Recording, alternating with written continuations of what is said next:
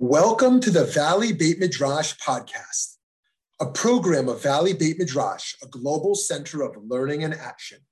We're bringing you the best in diverse, pluralistic Jewish wisdom, all with the goal of improving lives in our global community. I'm Rabbi Shmuley Yanklowitz. Let's get started.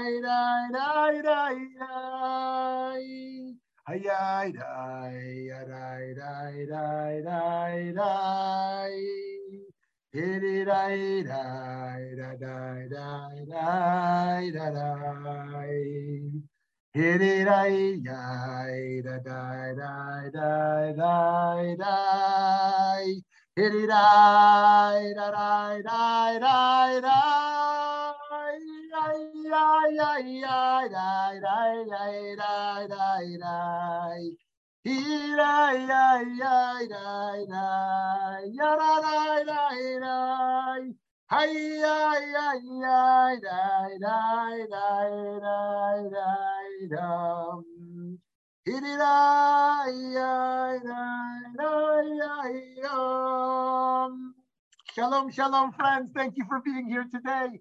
Great to see you. We are at debate number 31. Debate number 31. And the nature of our debate is going to be, what is the vehicle for progress in the world? And we're going to open up that conversation beyond just one prism. But the first lens we're going to look at that through is this debate about the role of the state as the primary Jewish vehicle for progress versus the Jewish tradition itself. Let's start with a poll where we can cast some votes. Progress is best achieved through individual growth, communal outreach, national impact, or global unity. Okay, beautiful. So how is progress achieved? On the individual level, on the communal, on the national, or on the global level? Of course, they're all true. But what is your theory of progress ultimately? Okay, when we have results, we can put them up. The results show that 75% voted individual growth, that progress is best achieved through individual growth. 25% said communal outreach, and 0 said national impact or global unity. Okay, very interesting. That reminds me of the famous Rabbi Yisrael Salanter story where he says, first, I tried to change the world and I realized I couldn't. So I tried to change my community. And then I realized I couldn't. So I tried to change my family. And then I realized I couldn't. So now I just try to change myself. How does global transformation occur? Okay, friends, let's launch in here to a short presentation and then we will open up the conversation. So how might Jews define progress? And once we've defined that, how we measure progress, our metric of success, what are our best vehicles for achieving that progress? When Jews have been powerless, we could hope and dream that God or Mashiach would come to intervene with power, or perhaps in some mystical way, that our performance of mitzvot were transforming the world, that the shoemaker who has kavanot, who has spiritual intentionality while making shoes, is in some humble but bold way changing the world. Today, when Jews have access to more power than ever before in history, with Israeli sovereignty and with American Jewish security, new questions emerge about how we influence the world. For some, we still change the world through our obedience to Jewish tradition, right? If you ask a Haredi Jew in Borough Park or in Beit Shemesh, right? They're not going to say, oh, you should go to Africa and work on sustainable development projects, right? They're going to say, if I learn Talmud all day, I'm changing the world, right? So there are those Jews who believe that. For others, we can now change the world through universal acts of tikkun olam. Yet still for others, the Medina, the state of Israel, is the most powerful vehicle, not only for Jewish survival, but for global influence, right? So we laid out three theories so far: the Haredi population of strict observance, the Zionist view of the state of Israel as the vehicle of progress, and the universalistic Jew who believes in Tikkun Olam, repairing the world projects. It is quite amazing to realize, for example, that so many modern technological innovations and inventions were created in Israel. In addition to more yeshivot and midrashot, institutions of higher learning, exist today in Israel than in any other time in Jewish history. Secular biblical learning also is experiencing a renaissance with the advent of Batei Midrash, study halls, classes, and lectures offered by and for non-religious people as well. Written works of several contemporary secular biblical scholars, such as Avigdor Shinan, Yair Zakovich, and Meir Shalev, have even become mainstream and are found in many an Orthodox Jewish home. None of this would be transpiring today without Israel being an independent state. As an early religious Zionist, it is not entirely clear that Rav Kook viewed the state itself as the primary vehicle for moral progress, right? So he is an early adopter of religious Zionism, and yet there's some ambiguity around the role of the state for moral progress for him. What is clear, though, is that he believed that the Jewish people, collectively with sovereignty, living in the Holy Land, is the vehicle for moral progress, the combination together. And that our particular role has a universal impact. And so while halakha, Jewish tradition, has an important role to play in our progress as Jews, it is only true in that the collective Jewish people engage it toward a greater end. Putting it another way, the performance of mitzvot, or the study of Torah, in a vacuum, without viewing that very study and performance as a vehicle to influence and better the world, is not progress at all. To be sure, theologies of redemption are very complicated in Jewish thought, and most certainly in the thought of Rav Kook. But it is clear that the return to the homeland and the renaissance of Jewish life is a major part of the progress toward redemption. The state will enable the great gifts of the Jewish people to offer a bright light to the world. That's right, Eileen, action stronger than words. So Rav Kook reflects on the relationship between an earlier monarchy and a new democracy. Here's what he writes in Mishpat Kohen. Aside from this, it seems reasonable that at a time when there is no king, these privileges revert to the hands of the nation as a whole, since the prerogatives of monarchy also pertain to the general condition of the nation.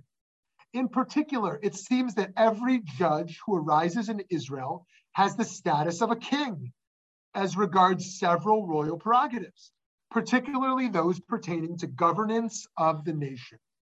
And so the relationship between nationalism and universalism is a complex one. Today we think of those as opposites. I'm a nationalist. In America, that's like the worst thing you could be in like a liberal world, is a nationalist. You know, like you celebrate the nation at the expense of the broader collective. Or in the conservative world, being a universalist, like you don't celebrate your particular identity, you're just a part of the collective. But in Jewish thought, these two are deeply intertwined, universalism and nationalism. Professor Tamar Ross, who we've been very privileged to have at VBM a few times, she's really wonderful, explains Rav Kook's approach. She's one of the world's leading scholars of the thought of Rav Kook. And she writes here in her wonderful essay, the raison d'etre of the Jewish people is to gather all the special qualities that serve to define the respective national characters of the other nations and weld them together as varying expressions of a common moral urge. Rav Kook equates this moral urge with religious faith, or the striving for perfection. The unique task of the Jewish people is to harmonize and readjust the mass of expressions of this cosmic urge and form them into a cohesive unity by establishing and enforcing mutual reciprocation and providing a general spiritual context for a plurality of diverse units. Reflecting the divine unity in this manner, the Jewish people serve as the special instrument of divine revelation. It is in the Jewish people's way of life and creativity that the process of revelation finds its fullest expression. Its purpose is to provide a model of harmonization on a national scale, the widest scale capable of recognizably bearing the joint experience as necessary to found a common life that will eventually be adopted by humanity at large and obviate the need for nationalism altogether. The world is not yet ready to adopt this cosmopolitan model when it is represented by individuals, because in their present form, national groups tend to take over the world and overrun the harmony represented by individuals with their collective competitiveness. Okay, so there's a number of unique things here that are being explored. And firstly, we see the idea that Rav Kook believes in stages of progress.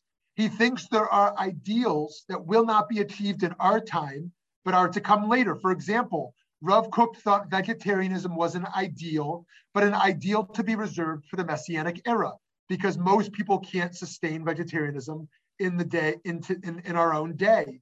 So too, he says here that nationalism will be surpassed in a kind of global unity. This was kind of the global dream in some ways in post-World War II with the United Nations. Of course, the United Nations is a failed enterprise in this regard as being some kind of, successful, cohesive unit of global unity.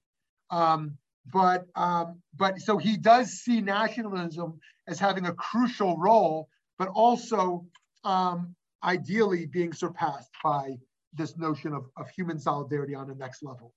Okay, now Achad Ha'am suggested, his name was Asher Tzvi Hirsch Ginsburg of the early 20th century.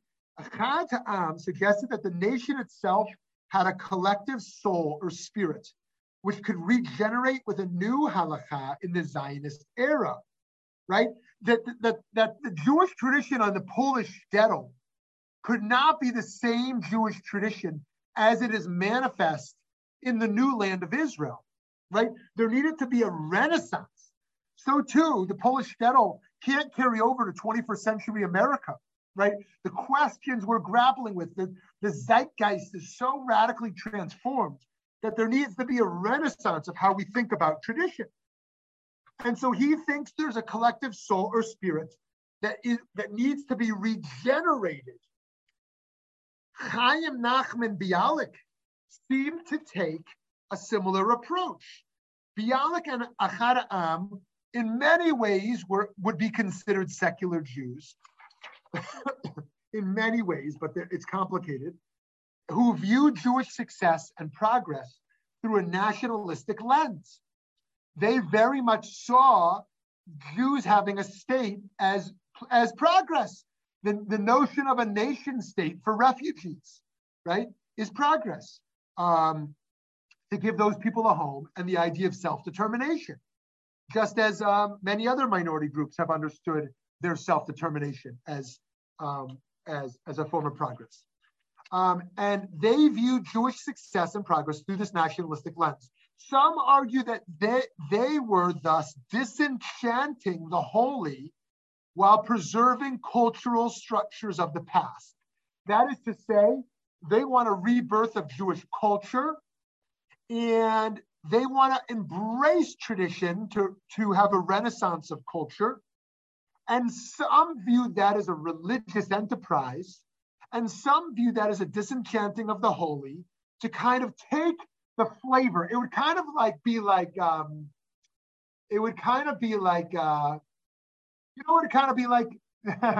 with no offense to Bialik or Achad Ha'am, it would kind of be like somebody who wants the taste of their Bubby's soup, but wants to put pork into it.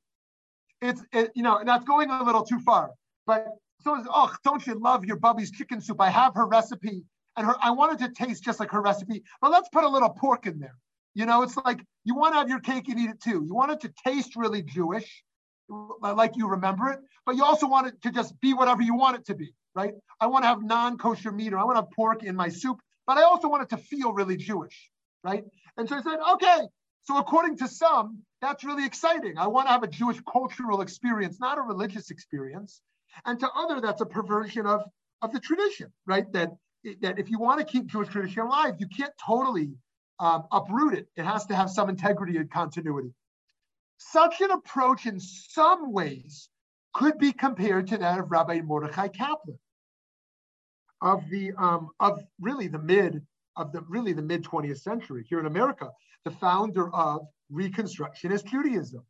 While Bialik celebrates in his own work Halacha ve'Agadah, is the Jewish discipline that Jewish discipline that leads to creativity, but not the actual content, the halakha itself, right? So Kaplan argues that what makes Jews great is not the Jewish content, but it's been our discipline. It's kind of like when people say, oh, what's made Jews successful is our commitment to learning. What they're saying is, it's not Jewish wisdom itself that has led to our greatness. It is merely our discipline and our learning, right? Or if someone said, what made immigrants so great was their resiliency. Well, resiliency is just an abstract concept. It means that they didn't bring any unique content with them. It was merely kind of an emotional capacity for grit that they brought with them. And so a traditionalist would disagree with Kaplan. What made Judaism great was not like just our commitment, but was actually the Judaism itself. Whereas Kaplan says it's discipline that made it great. Others contend that Bialik and Ahad Ha'am were indeed engaging in a deeply religious project, not merely a cultural or nationalist one. I will leave that debate to the scholars of Bialik and Ahad Ha'am. That's as far as I can go in just laying out their debate. So friends, this all emerges from Israel. For Jews in America, right, what we've explored so far is this tension of Israeli Jewry. What does global progress look like? Does it look like Israelis flying to Haiti after an earthquake? Does it look like Israelis making peace with Arab countries? Does it look like Haredim learning Talmud all day? Does it look like Israel being strong as a state? Does it look like medical and technological innovations? What, from an Israeli lens, is the vehicle towards global progress? And what is the unique Jews' role in that? For Jews in America, North America, progress has been measured quite differently, obviously. An old joke tells of an Israeli hearing an American Jew talking about Tikkun Olam and asking, how do you say Tikkun Olam in Hebrew? Right? Which is like, it's an old joke, but it's real because American Jews say Tikkun Olam. Even Jews who know no Hebrew know what Tikkun Olam means, right? And yet Israelis don't talk about Tikkun Olam in the same way, right? And so they say, how do you say that in Hebrew? So for many segments of American Jewry, the religious work is not performing mitzvot as an ends in themselves, not about bringing a messianic era, and not about nationalism. Rather, it is about tikkun olam, reducing suffering, combating oppression, liberating the confined. Here, the focus is not merely on halacha or on the state, but rather on legislation, philanthropy, and education. This would have been so strange to Jews of past centuries. And yet young Jews in particular could have a unique identity to say, I'm not a religious Jew. I'm not particularly a Zionistic Jew. I'm a Tikkun Olam Jew. When I fight for voting rights, or I fight for immigrant rights, or for feminism, or whatever it is, like that is the manifestation of my Judaism. And that is a radical innovation, and yet a fascinating one. Here we see one of the greatest divides between the Israeli mindset and the American Jewry mindset. For many in Israel, the state of Israel and all that it represents and produces is the answer The answer to Jewish role in global progress is what the state of Israel produces. For many North American Jews, it is what we do for others in the secular, even non-Jewish spheres of the diaspora, irrespective of the state of Israel, that is redemptive. For postmodernists, progress is an illusion, right? Let me remind us of that. How can we witness the horrific bloodshed of the Shoah, of the Holocaust, and claim that we are progressing, they would suggest, right? The 20th century taught us that this illusion of consistent progress is one that has to be shattered.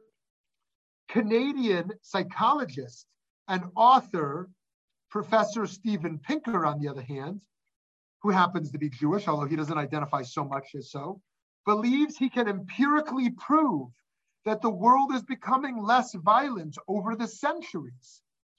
And so if your primary measure of progress is less violence, he would say it is entirely clear that we move to progress. And in our VBM interview with Professor Pinker, he made clear once again that it is not inevitable from progress, or Martin Luther King's idea of the arc bends towards progress.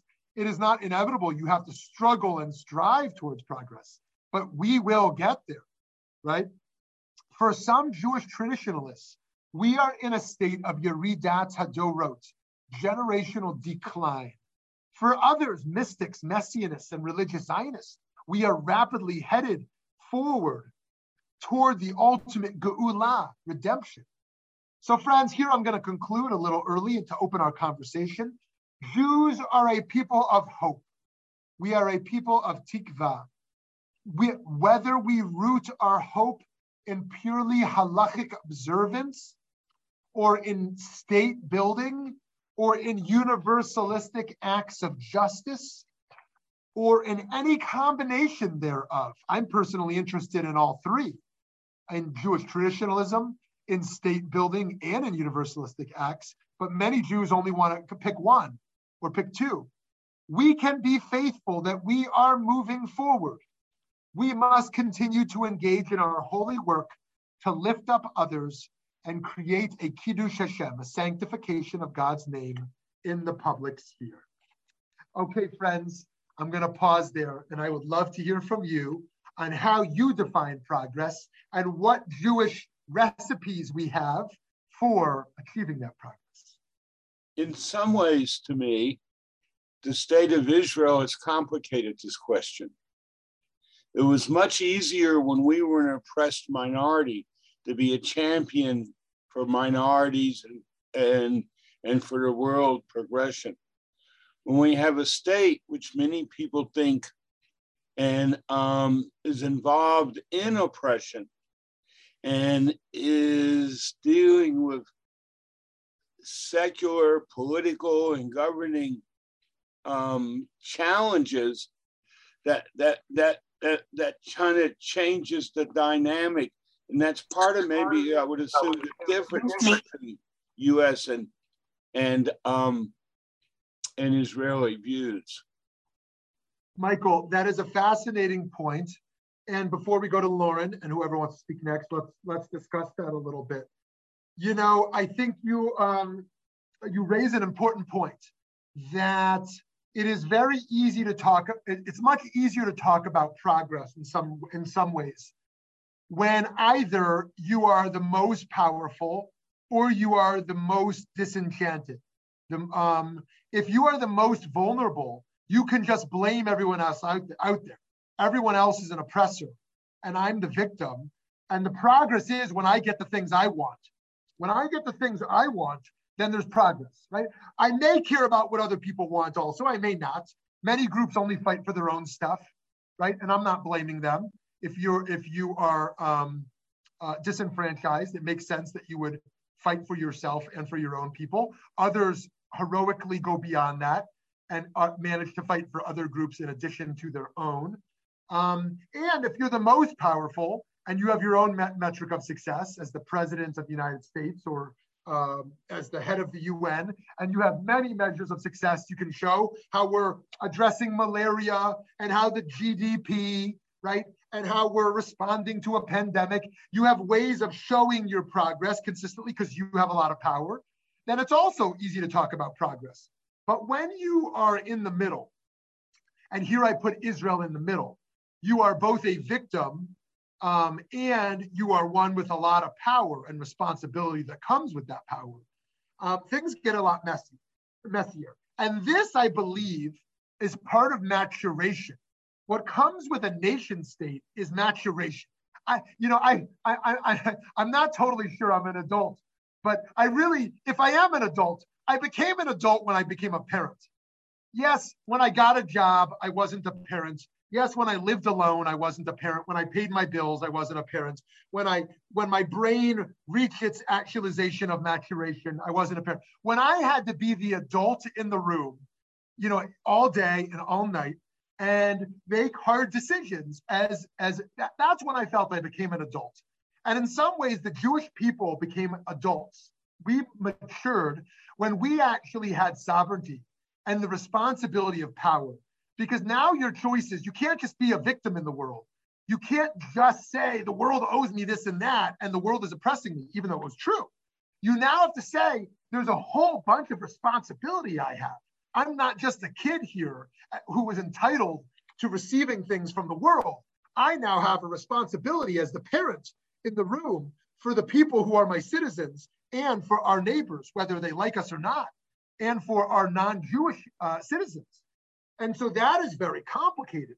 And now progress becomes even more difficult to assess and to strive for when I now have that level of responsibility. And so in many ways, we know Israel is thriving. I mean, beyond imagination, that a state that is 70 years old is thriving beyond imagination in extraordinary successes. And Israel is struggling beyond imagination, politically and economically and religiously and spiritually and morally, to actualize its potential. Now, it's not a perfect comparison, but when was America founded, and what would 70 years be after that? We would just be ending slavery, right? Think of America mid-19th century. That's about 70 years into America. America had a long way to go in actualizing its progress and actualizing its constitution of equality. Women couldn't even vote still. And so Israel has a long way to go as a baby nation, and yet we have to kind of keep pushing forward. We've come so far and yet have so far to go. And so Michael raises a great point about how this complicates the whole picture. So let's come back to that. But let's go to Lauren, and then we're going to go to Dr. Merton, Dr. Merton Schill. In Israel, there's places that treat children that are cognitively impaired. There's like amazing, amazing acts of chesed, and people don't talk about it. They would rather deal in the anti-Zionist memes instead of really, really realizing the Jewish chesed that is involved in Israel, including among the secular, but there's still a thing of Jewish values. So I don't think it's an either or. The Jewish Israel is something to be ashamed of. It's something to be proud of. That's it. My statement was not at all anti-Zionist. It was simply the realities of the situation. And it was not critical of the Jewish state. It was recognition of the challenges of having a Jewish state. Good. Okay, thank you. Thank you. Okay, Dr. Merton Schill, you want to weigh in here? Yeah, I apologize. I don't have video today. But just to start with your point about being a parent, I've forgotten who it was, but somebody said that the beauty of marriage is not that it produces children, but that it produces adults. Some wise person from about 100 years ago. Anyway, Rabbi, you made the point early in your presentation about the divide between the Israeli sensibility with regard to, let me say, Jewish values and one's Jewish commitment versus that in the diaspora, particularly the United States. But it seems to me that there's a commonality here which suggests that you're saying, you're generalizing perhaps a little bit. If I understand it correctly, the Jewish idea is that God did not complete creation, that Jews are supposed to participate in the completion of creation, which I know is partly what Tikkun Olam is about. So it seems to me that a critical difference between a Jew in America, which is where I am, and a Jew in Israel is that here we don't have the responsibility of creating a state and making that state thrive, where of course, if you're a citizen of Israel, you do. So you have that additional responsibility. But I would assume that there is a way of looking at the activities of the Israeli Jew and the American Jew as both encompassing the idea that one is completing creation, so to speak. So that, to take your point, in this country, the way one would do that would be, for example, to further civil rights, to fight against racism, anti-Semitism, Islamophobia, and all the rest of it. And in Israel, one would do that also in terms of those values as applied internally to Israeli society. So I just wonder what your thought is about that. So Dr. Merton Schill, are you saying that you think there's more commonality rather than difference between the Israeli and North American Jewish enterprise? Well, I think you have to distinguish between the specific activity. Please call me Merton, by the way. Okay. I had to put the PhD there because that's the way Zoom wants you to do it. And I have professional meetings that I have to do that for professional reasons. Anyway, it's a question of what are the specific activities? My point is that the spirit behind what you're doing is the same, which is to complete the creation as a partner of God. But the specifics of that will vary depending on whether you live in the state of Israel or whether you live in the United States, for example, or perhaps in Great Britain or Australia. Yeah, that's wonderful. That's wonderful. So I think this is, Merton brings up a really great point that I think one of the top 10 points of Jewish theology, if we had a list of 10, would most certainly be this notion that humanity is created as a partner with the divine to complete creation.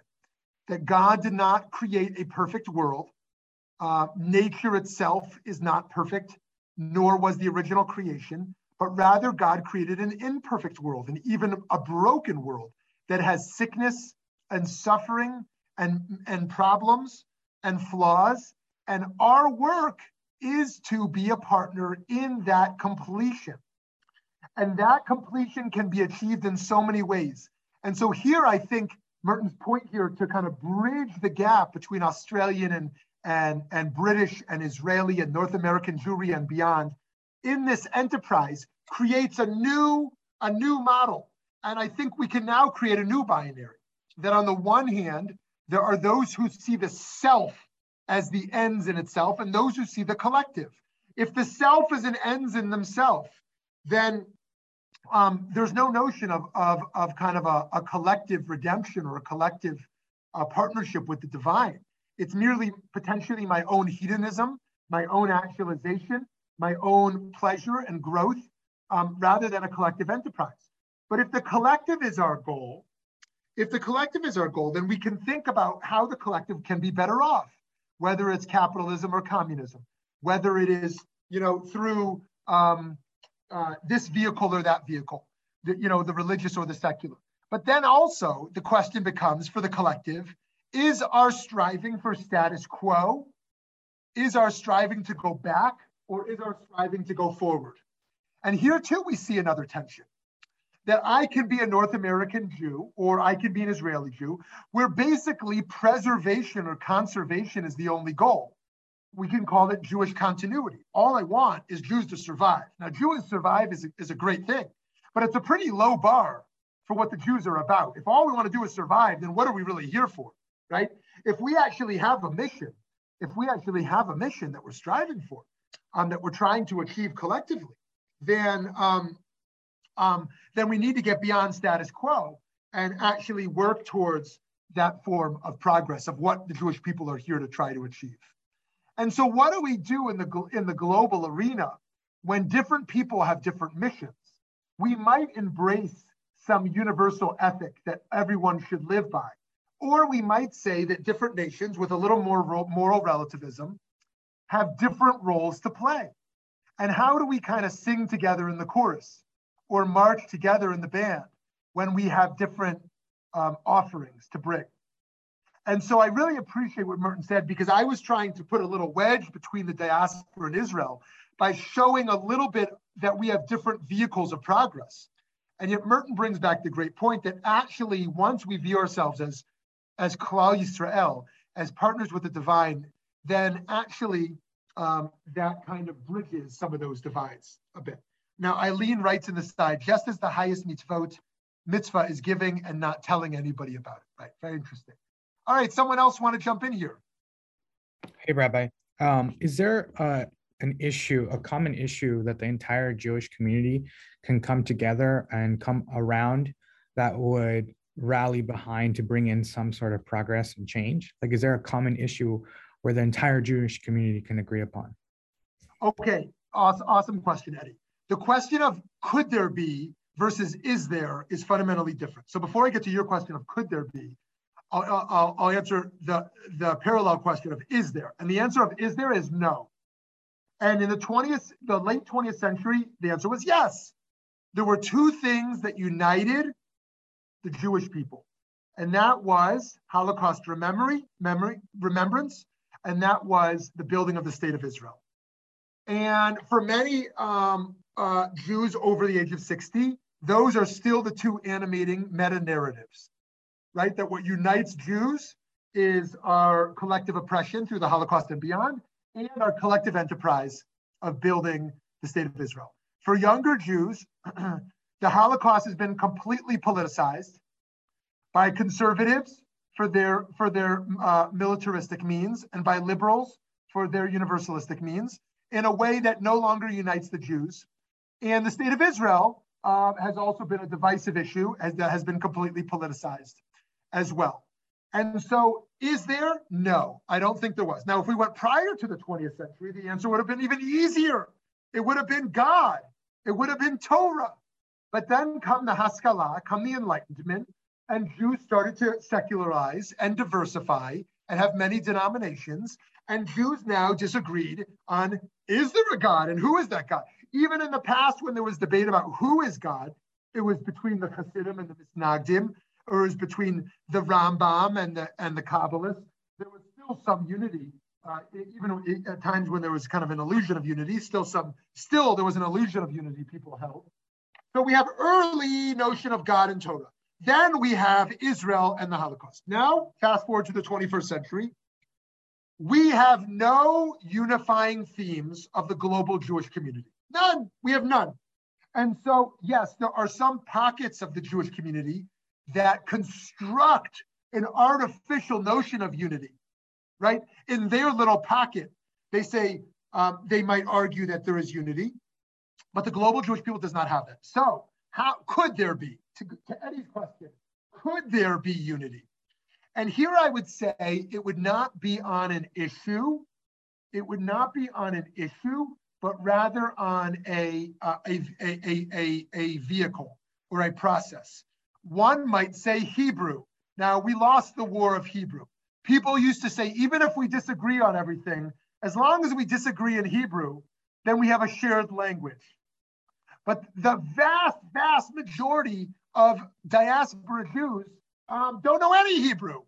They took a Sunday school, and so they maybe know 10 words, and they know how to say 100 more, but don't know what they mean. And so we don't have a shared language. And so many have tried to have a Hebrew renaissance, to say every Jew should learn to speak Hebrew, but that's been unsuccessful for many reasons. And we're actually going the opposite way. Sunday schools more and more are doing away with any Hebrew, finding it's alienating to kids, and are moving towards values instead of Hebrew. The other possible answer, aside from Hebrew, is a meta concept of obligation or responsibility. That what makes us Jewish is our fundamental obligation and responsibility, whether we view that responsibility as Torah or as conscience or as based on Jewish history. We have a shared obligation. Now, that is still hard to build a bridge. that it's still hard to build a bridge. So the last option may be, because it certainly is not Jewish tradition, maybe unique holidays. We know that, let me pull up this actual number here. There are only a few holidays that most Jews participate in. And the others are mostly not participated in. It's not easily coming up here. Here we go. That the three most popular things that Jews and those who love Jews do are Seder, Pesach Seder, Yom Kippur, and Bar Bat Mitzvah.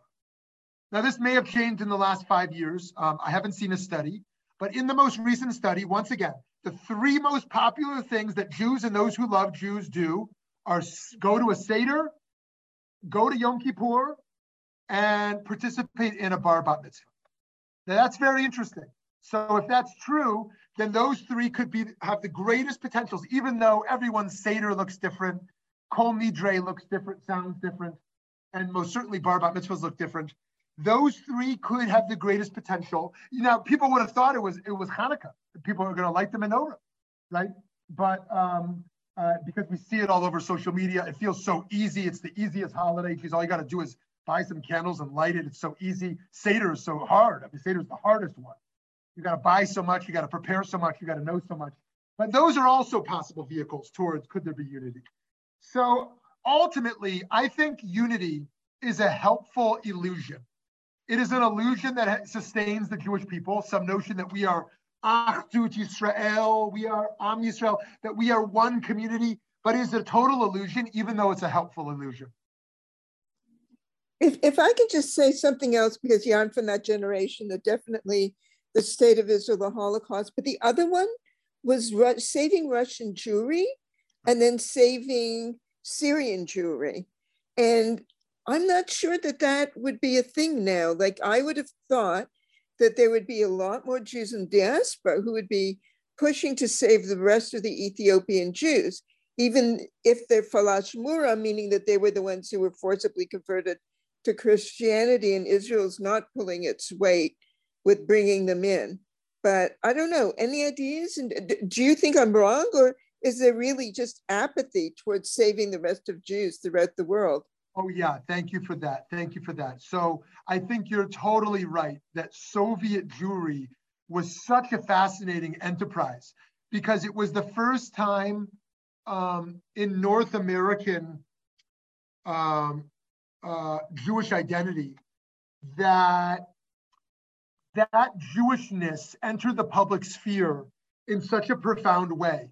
While it's obviously true that significant numbers of Jews participated in the 1960s civil rights movement and in America, and that North American Jews have participated in all kinds of movements since they've been here, that level of Jewish pride in the streets was very unique, and that it was particularly about particularistic Judaism. When you're advocating for Black people in the 60s, you're not advocating for Jews. Yeah, you might be doing it as a Jew, but you're not fighting for Jews in the civil rights movement, even though Jewish security was tied up with Black security in some profound ways. After 1967 and the profound shift in global Jewish confidence that Jews are going to make it because of the miracles of the 1967 war, Jews now were willing to leverage their power for Jewish interests in new ways. And the Soviet Jewry movement, as it was manifest, was such an interesting model of that. And there was so much unity around that. Liberals and conservatives, Reform and Orthodox, people marched together and stood together in ways that were you wouldn't find today in many ways. And now, fast forward, as Lauren mentioned, what about other vulnerable Jews around the world today? And why don't we see that same thing? And once again, unfortunately, that's been politicized as well around the Jewish status of Soviet Jews, now, on the one hand, all the Jews back them. On the other hand, now the state of Israel kicks them to the curb. They don't have a pathway to conversion. They're not allowed to marry. They don't have a status of Jews, and they can't convert, they can't marry, so they're stuck. So there was such a rallying for Soviet Jews, but where's the rallying for Russian Jews today? Whether they identify as Christian or as secular or as Jewish, where is that today? And then you get to Ethiopia, you get to Uganda, you get to other Jews who are vulnerable, you get to the countless Jews that were expelled by Arab countries, Jews that were expelled by countless Arab countries, and now live in poverty in Israel, and who are vulnerable in many other parts of the world as well, where there's very high risk. Just today, the JNF in the United Kingdom said there's no future. There's no future for Jews in the United Kingdom. Now, to some that might sound totally crazy. To others that might sound right. But if you read about it, I read it, the report just this morning, that this particular scholar said there is, in the long term, there's no future for Jews here.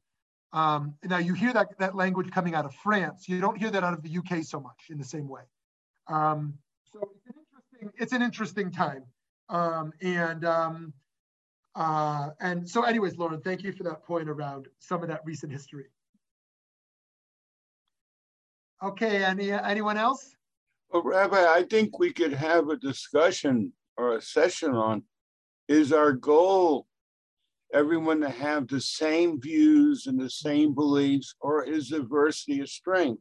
Because it seems to me, if you're talking about that we all are lockstep in faith, you can get to what to me is considered the extreme in the Haredi world, where there is no tolerance for difference and where many of us may not even be considered Jewish. So I think that in and of itself could be a meaningful debate or discussion. Great. So Michael, thank you for that. It used to be that that even with some diversity, there were some things holding us together. My only concern, while I would completely celebrate the diversity of thought and of values, that how will we have some intersections between these different micro-Jewish communities that do kind of bring us together in some shared sense? And what's the value of that? How can we hold on to the diversity and the unity simultaneously? And I think you're right. In some pockets, I think there's a lack of tolerance in the far left political world and the far right political world for people who stray from their viewpoints. And I think we saw a lot of liberals in the Jewish Orthodox world who became extremely alienated as Jewish Orthodoxy became clear it was going to be a far right political phenomenon. And we saw a lot of conservative leaning Jews very alienated from liberal Jewish communities when they saw you could not be a Trump supporter. You could not be a Trump supporter and be welcome in our Reform temple, right? And so we found an interesting point where being a non-Orthodox Jew became synonymous with being liberal values, and being an Orthodox Jew became synonymous with being a Trumper, or at least be leaning conservative. And all of a sudden, it was another kind of a politicization of the American Jewish people that Netanyahu and Trump did no service to the Jewish people, in my view, in helping to bring us together. And so how do we come out of that? We already have denominational differences, and then we have political differences, and then we have our full diversity that Black Jews want to unite around being Black Jews, and Asian Jews want to be together, and Ashkenazi Jews want to be together, and Sephardic Jews, and Reform Jews, and Orthodox Jews, and everyone wants their little micro community. And yet, how do we say there's something shared here? Hold your beliefs, but there's something in common. So, Michael, I appreciate that point a lot. And then let's go a step further. Now, the question of how wide do we make the tent? And according to some who are pro-intermarriage, they say rabbis should perform intermarriages, and our community should fully welcome interfaith couples. And the children, whether they identify as Jewish or not, should be fully embraced. And others say, no, we want to have Jewish community. We want to be respectful to Gentiles, but we don't want to conflate the boundary between Gentiles and Jews. If somebody intermarries, we will be respectful to them, but the Gentile partner is not a member of the Jewish community. And so that's one of the debates going on as well, as is there unity among the Jewish community? But then who is actually in the Jewish community and who is peripheral to it? And one camp says total inclusivity. And the other camp says there needs to be some boundaries to maintaining identity. Yes, Eileen. Well, if in fact we decide in our temples that the intermarried Gentiles have no part in it, we're going to lose all of our committee chairs. We're going to lose our vice presidents. We're going to lose this one and that one. I think the better way is to be inclusive. If in fact you're in an interreligious relationship, you probably demonstrate Jewish values more by being open and accepting rather than closing off. And that probably goes a lot further than the other way. And you probably can speak to that as a result of your own background. Would you have preferred to have been ostracized? No, I don't think so. Yeah, great points, Eileen. So here's another case where the zeitgeist among the most traditional Jews and the more liberal Jews, the conversation are totally foreign to each other, totally foreign. If you're in an Orthodox community, there's not even a conversation about like being welcoming in an intermarriage context. Like maybe in the most liberal of Orthodoxy, they would say like, all right, well, you shouldn't embarrass someone or shame someone. You can most certainly be friendly to them. Like you should still invite them to your Shabbos table. But like the idea of an Orthodox rabbi ever considering performing an intermarriage or ever making a committee chair, the Gentile partner, or giving an aliyah to the Gentile partner or whatever the case is, would be so like, it's not even on the radar. And as Eileen is saying, in a Reformed temple, it would be so absurd to not be inclusive. Like, as you said, you're going to lose your committee chairs. You're going to lose half the congregation. Like the numbers are, I mean, I think the most recent numbers I saw was outside of Orthodoxy in America, it's somewhere like 79 or 80% are now choosing intermarriage. There's, you know, you would literally lose the whole community if and the notion of exclusivity would be so offensive. Like, why would you not be inclusive? This is who we are. And so this is another case where like literally the conversation is as starkly different as it would be like going to a Peace Now versus an AIPAC conference. Like it's like different planets, you know, or going into a secular Israeli coffee shop and going into B'nai Brak yeshiva, you know, or going into like Ben the Ark, a Jewish pluralistic, you know, fellowship for young Jews in their 20s, and then going into, you know, Yeshiva University's fellowship program. Like there's like the actual language of what we're doing is so fundamentally different. Now, I have a deep interest in building bridges. I have a deep interest in helping us understand these different sides. Not that we have to agree with them, but just to understand like how these different worlds and micro communities of the Jewish people add value, how each of these adds value to one another. Okay, friends, we need to pause here, unfortunately, but next week, we are going to be up to debate number 32 out of 40, and that is zealousness versus tolerance. Zealousness versus tolerance. Now, you might obviously say, oh, I'm a tolerant Jew. I'm not a zealot, right? But actually, it's a little complicated.